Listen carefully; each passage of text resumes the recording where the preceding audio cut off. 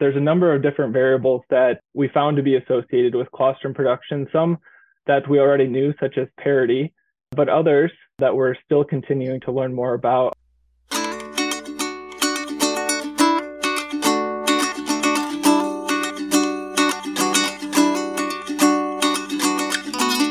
Welcome back, everyone, to the Dairy Science Digest. This is a podcast designed to bring the Journal of Dairy Science straight to the ears of dairy producers.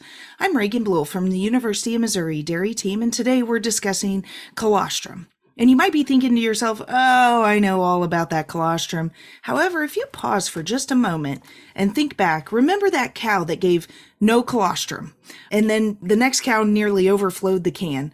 What if you could possibly better understand what causes some of these variations in volume and quality?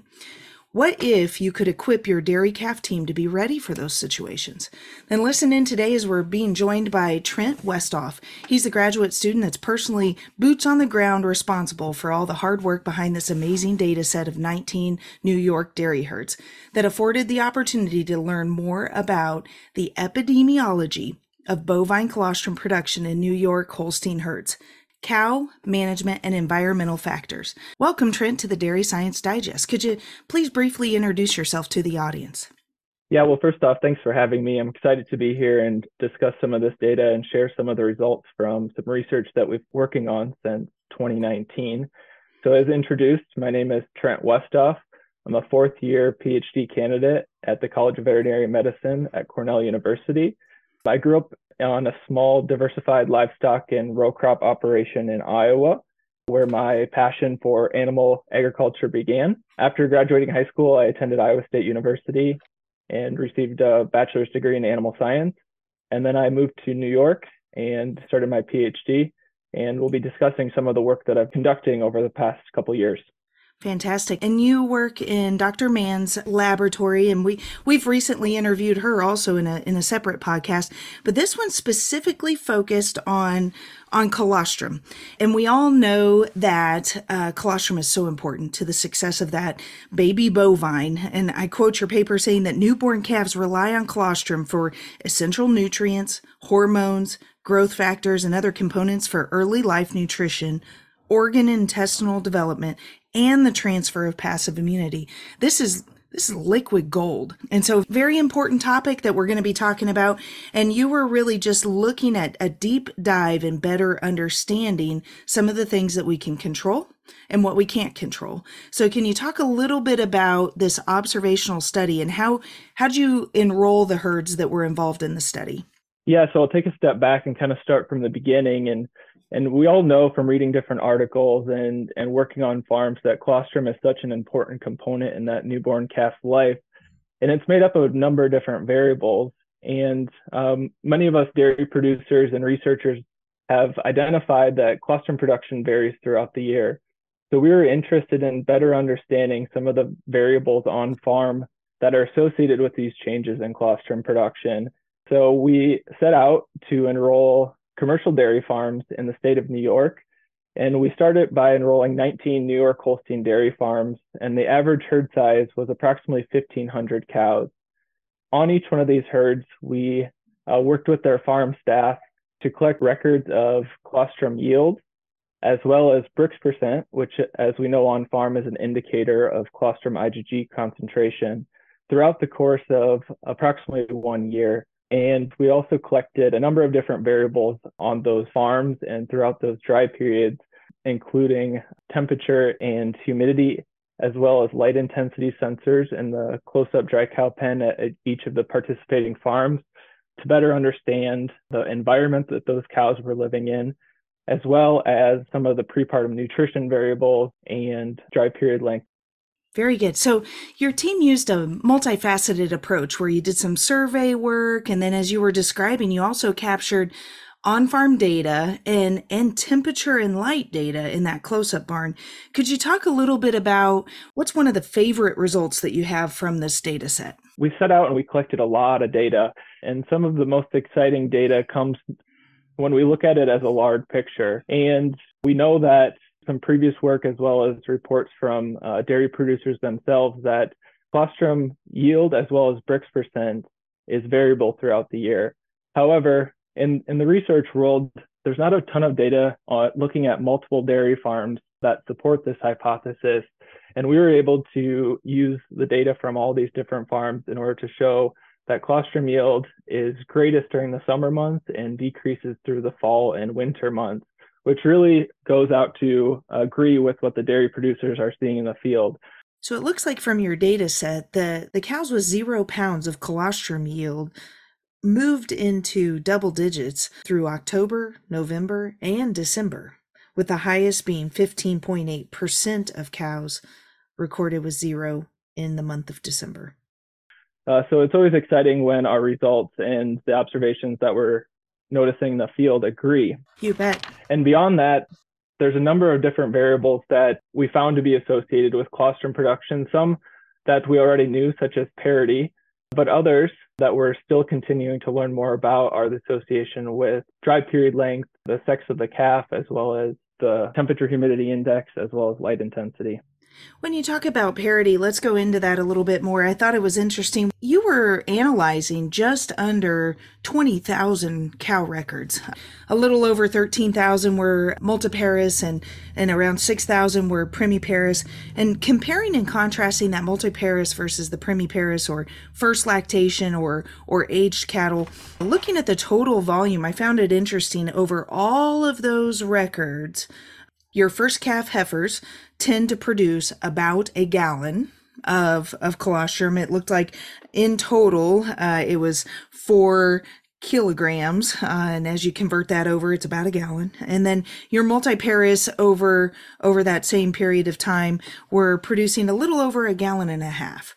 And so as I was looking through your survey work, I found it really interesting that many of these herds, they'd harvest their colostrum right away. I was super impressed that over half of them do it within that 8-hour window. But I was surprised to see, and maybe I shouldn't be surprised, but I was surprised to see that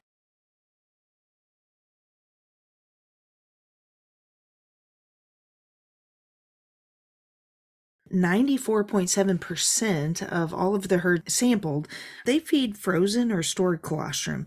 Could you talk a little bit about what listeners could glean from this potential management practice and how it could maybe help us all in some time efficiency? How do these herds manage the flow of colostrum rather than calf getting dams colostrum? Where are they gathering the colostrum from?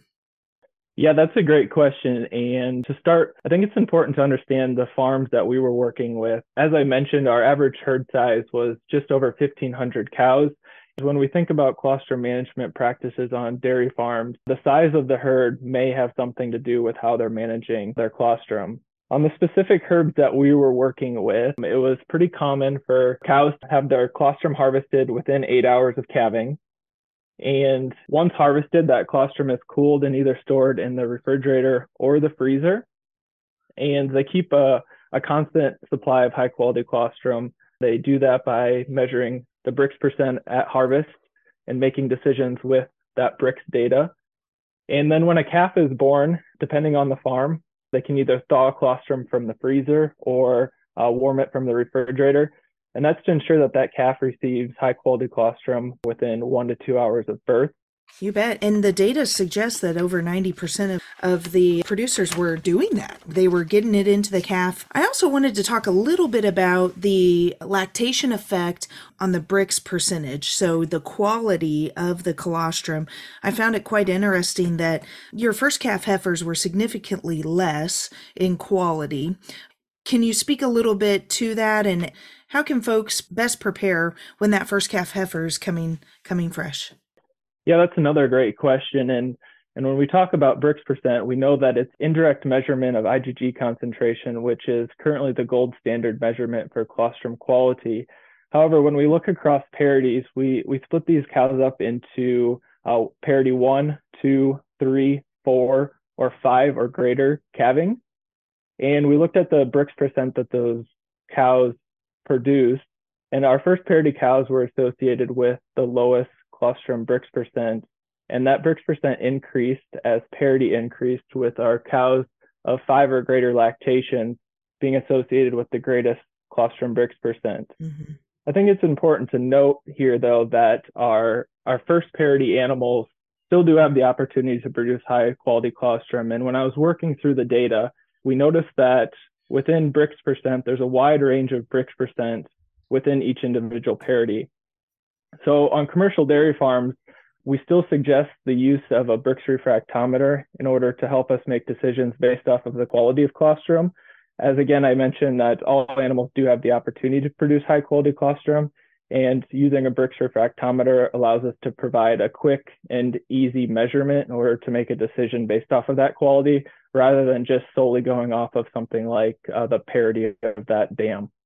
Absolutely. And it's well worth the investment. If you haven't done so already, you probably ought to own a Brix refractometer for your herd. Now, figure 2, I found really compelling. It's quite complex. If I could describe it to the listeners, and I'll be sure to put a link to the paper on the description of the podcast. So, of course, the Journal of Dairy Science offers open access, and you can view this yourself. But here on the x-axis, we have month of calving, and you're really talking about focusing in on that seasonal effect of colostrum production. But on the y-axis, on the left side, you've got heat and humidity. So it's that thermo index that we're accustomed to looking at. And then on the right side is the light intensity. And so we're really looking at across all of these different farms. Of course, every close-up cow herd is going to be uniquely different in different farms, but they're all located in New York. And so very easily you can see the heat of the summer, and there's quite a bit of variation between the light of the barn. Can you speak to anything? Did you find anything associated with those slightly darker barns with your close-up cow relative to colostrum production? Yes, we took 2 sensors, and one measured temperature and relative humidity, and the second measured light intensity.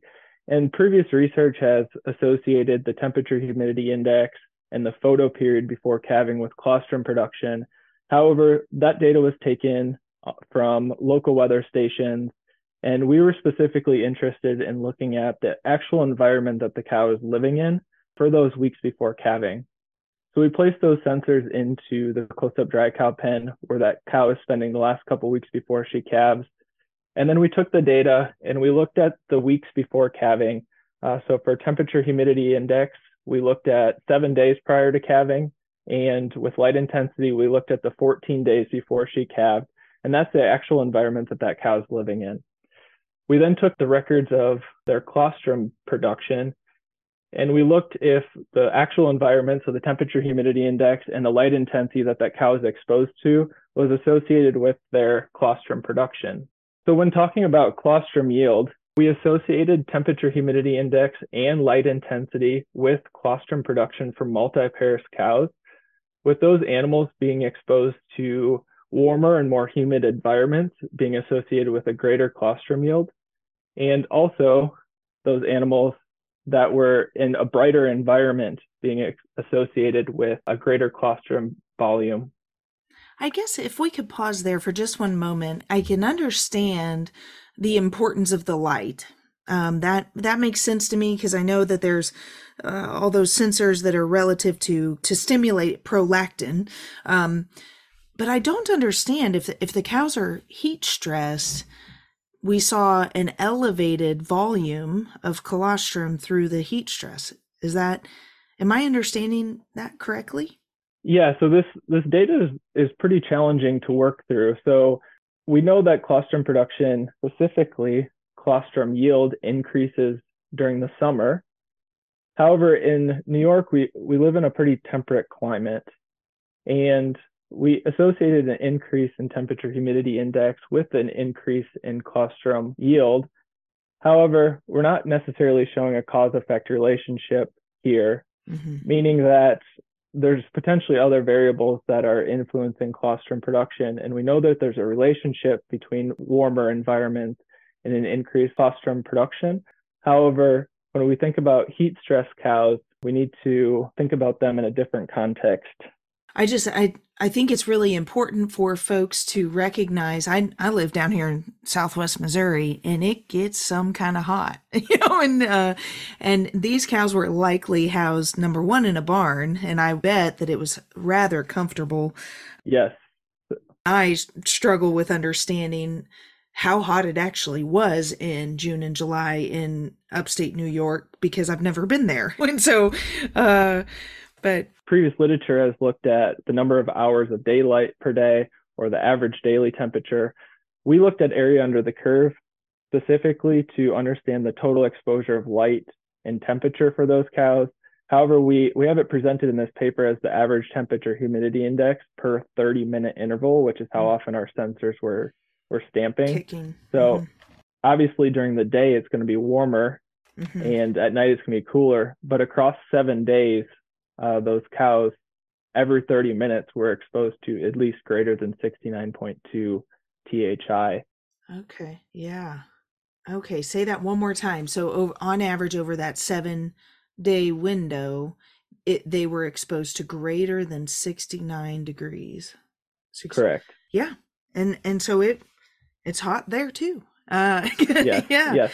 But yet you still found an elevated level of colostrum during that time. Yeah. Cool.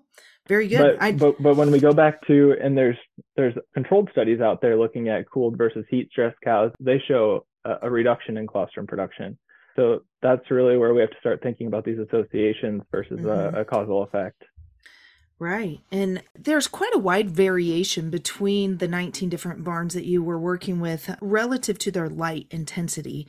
Do you think after looking at this data set that it might be valuable for dairy producers to invest in improved lighting in their close-up cow barn? Yeah, that's a great question. So we were able to show that between the 19 herds enrolled in our study, that throughout the course of the year, there is a wide variation in the light intensity within that close-up barn. And we can all think about barns that we've been in that are extremely dark or have very good lighting. The sun is hitting them differently. The location of that farm will change the amount of light in that barn. But when it comes to using light as a management strategy to affect colostrum production, we're not quite there yet. We understand that there's a relationship between the amount of light within that barn that cow is exposed to and her colostrum production. However, in order to use lighting strategies as a management strategies to affect colostrum production, we're going to need some additional research to understand, A, if that relationship is causal, and B, how to best utilize that lighting strategy to affect colostrum production, but also consider the milk production of the next lactation for that cow. That would be curious to see if there's a carryover effect stimulating the prolactin of perhaps. Do you think there might be? Yeah, some of Dahl's work would suggest managing cows on a short photo period during the dry period will affect early lactation milk production for that cow. So I think it is something that we should consider for colostrum production as well as milk production. Fabulous. Makes sense. Very good. So as we go down the line on table 5 about all of these different parameters that have statistical significance on colostrum production, we've talked and touched on a lot on the parity side of things. We've talked a little bit about heat and humidity exposure and light intensity. Could you speak a little bit specifically on the length of the dry period relative to colostrum production? Breaking it down to the short dry period of less than 47 days, the long dry period greater than 67, and then right there in between 47 and 67, your more conventional amount of time. How does that duration in the dry period impact total volume of colostrum of the subsequent lactation? We found an association between the length of the dry period and the colostrum production for that cow. Those cows having less than 47-day dry period producing 9.2 pounds of colostrum. Those animals with a 47 to 67-day dry period being associated with 11.5 pounds of colostrum. And those animals with a longer dry period of greater than 67 days being associated with 14 pounds of colostrum. So this data show us that those animals that had a longer dry period were associated with an increased colostrum yield. However, when we're managing cows on farm, we don't think about actual days dry. We think about managing cows for an expected dry period. usually around approximately 60 days. However, some dairy and some management strategies are going for a shorter day, maybe that's 45 days. And there's been some previously done research looking at assigning cows to different dry periods. And they also found that when we drop that dry period from 60 days, those animals do lose some colostrum production when they're managed for maybe a 40 to 45-day dry period. In the grand scheme of things, though, you got to look at the whole beast, and sometimes sacrificing a little bit of colostrum yield might be financially better for your herd, and so you really need to kind of understand the dynamics with that. So, we never can particularly tell exactly when they're going to calve, and so it's kind of tricky balancing out that transition cow pen and making sure that she's not only getting the ration that she needs, but the comfort that she needs, and everything's just clicking right along in order to set her off on the right trajectory for early lactation. All right, so can you reinforce what we've been seeing on the farm with those long-term late bull calves that cause trouble calving, or maybe sets of twins or stillbirths? What do you see with colostrum production on those situations? Yeah, so I think this is actually a really interesting point, and working through this data, it's maybe not one that I completely expected to see, but nonetheless, it continues to be an interesting finding within this study. And that's we associated the sex of the calf with colostrum production from both multiparous and primiparous animals, with those cows giving birth to a female calf being associated with the lowest colostrum yield. And we see an increase in colostrum production from those cows giving birth to a male or twin calf. Isn't it interesting that the heifer calf that you're wanting to feed this colostrum to the most generates the least amount? In addition, we also observed an association within multiparous cows for those animals giving birth to a stillborn calf being associated with a lower colostrum production. And to our knowledge, we don't quite understand why these relationships may be happening. However, we do hypothesize that calf and the size of that calf, so the birth weight of that calf, and therefore the placental size of that calf, the hormones involved in the clostogenesis or the formation of colostrum in the mammary gland may be affected by the size of that calf. So nonetheless, an interesting finding of this study. It is quite curious. I do wonder biologically what's happening with that. How in the world a male or a bull calf would have any impact on it whatsoever. It's quite interesting. It just shows the depth of data that you have captured here in this very comprehensive research project. And I just can't applaud you enough for all the information that you've pulled together for this particular project. Can we talk a little bit about the herd of animals that give 0 pounds of colostrum? What were some observations that you made in the situations when she just doesn't give any? Yeah, so that's a great question. I think many of us who work on farms have experienced these cows where we go and we're attempting to harvest colostrum. However, she just doesn't have any colostrum. So we looked at a number of the factors that could be contributing to that. And one of those that I'm just going to touch on it is the month of calving. So as we've touched on earlier in this discussion, we know that colostrum production is changes throughout the year. And we also noticed that the odds of those animals producing 0 kilograms of colostrum is also associated to the month of calving, with those animals calving in the winter months being associated with an increased odds of producing 0 colostrum. We also noticed that parity as well as dry period length are associated with those multiparous cows producing 0 kilograms of colostrum, with our older cows having an increased odds of a 0 kilogram colostrum yield compared to our parity 2 cows, and our cows with a shorter dry period of less than 47 days being associated with an increased odds of 0 kilograms compared to our cows with a longer dry period. Yeah, it's just really, honestly, to me, it feels counterintuitive. You think of that big old cow tending to be the one that's reliable in giving you a solid volume of high quality colostrum, when in fact your data says that your second lactation animals are really the ones that create a sizable volume of high quality colostrum. And it's just interesting to me. Do you think on the winter side of things, is it a function of energy metabolism? Could you speculate? I mean, I know it wasn't studied here, but would you speculate on what the biological reasoning is for a zero colostrum event through the winter months? Yeah, so I think our knowledge in this area is not quite there yet. And the next step, in my opinion, is considering a number of the different diet components. So we also have a companion paper to the one that we're discussing where we looked at different diet components in the prepartum period that are associated with colostrum production, and understanding not only the dry matter intake of that cow, but the diet components of that cow, I think are important when we consider colostrum production. However, in actually understanding or our knowledge of why these things are happening at this point, we do not know. Isn't that interesting? That's what is so beautiful about dairy science, is that once you complete a project, you just create more questions. And so it's the constant quest of information and knowledge to help us better understand the herd. I want to leave listeners with a little nugget of information. In the discussion portion of the paper, you talked about how 1/5 of the cows produce colostrum below the industry standard relative to IgG concentration.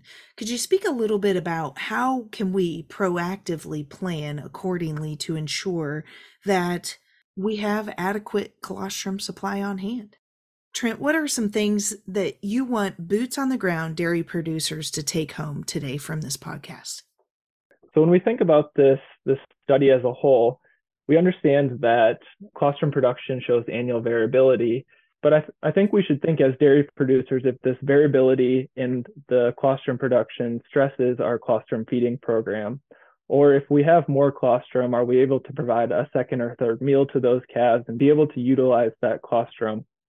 And some of the things that we can do to help us understand if we are observing variation in our colostrum production would be recording colostrum yield in Brix percent over time. This data will allow us to help track and understand the changes that we're experiencing on our individual farm and potentially in the years to come if we're experiencing a similar variation in our colostrum production. And if we are having a colostrum program that is stressed during certain periods of the time throughout the year, we can use our trusted farm advisors to review a number of the different variables that we discussed today, which would include variables such as the dry period length that we're utilizing on our farm and potentially the prepartum diet components, in order to understand if there's changes that we could make either short or long term in the attempt to hopefully help us troubleshoot our short colostrum supply. And then after we get colostrum out of that cow, I think it's always important to revisit our storage and our feeding practices to ensure that we're utilizing that high quality colostrum that we've harvested for the benefit of that calf. That's fantastic. Thank you for the wise words and great advice to propel our listeners forward through this topic. Trent, this has been really informative, and I want to thank you for your time. And listeners, I applaud you for taking time out of your day today to learn about what impacts your management can have on your farm's colostrum inventory.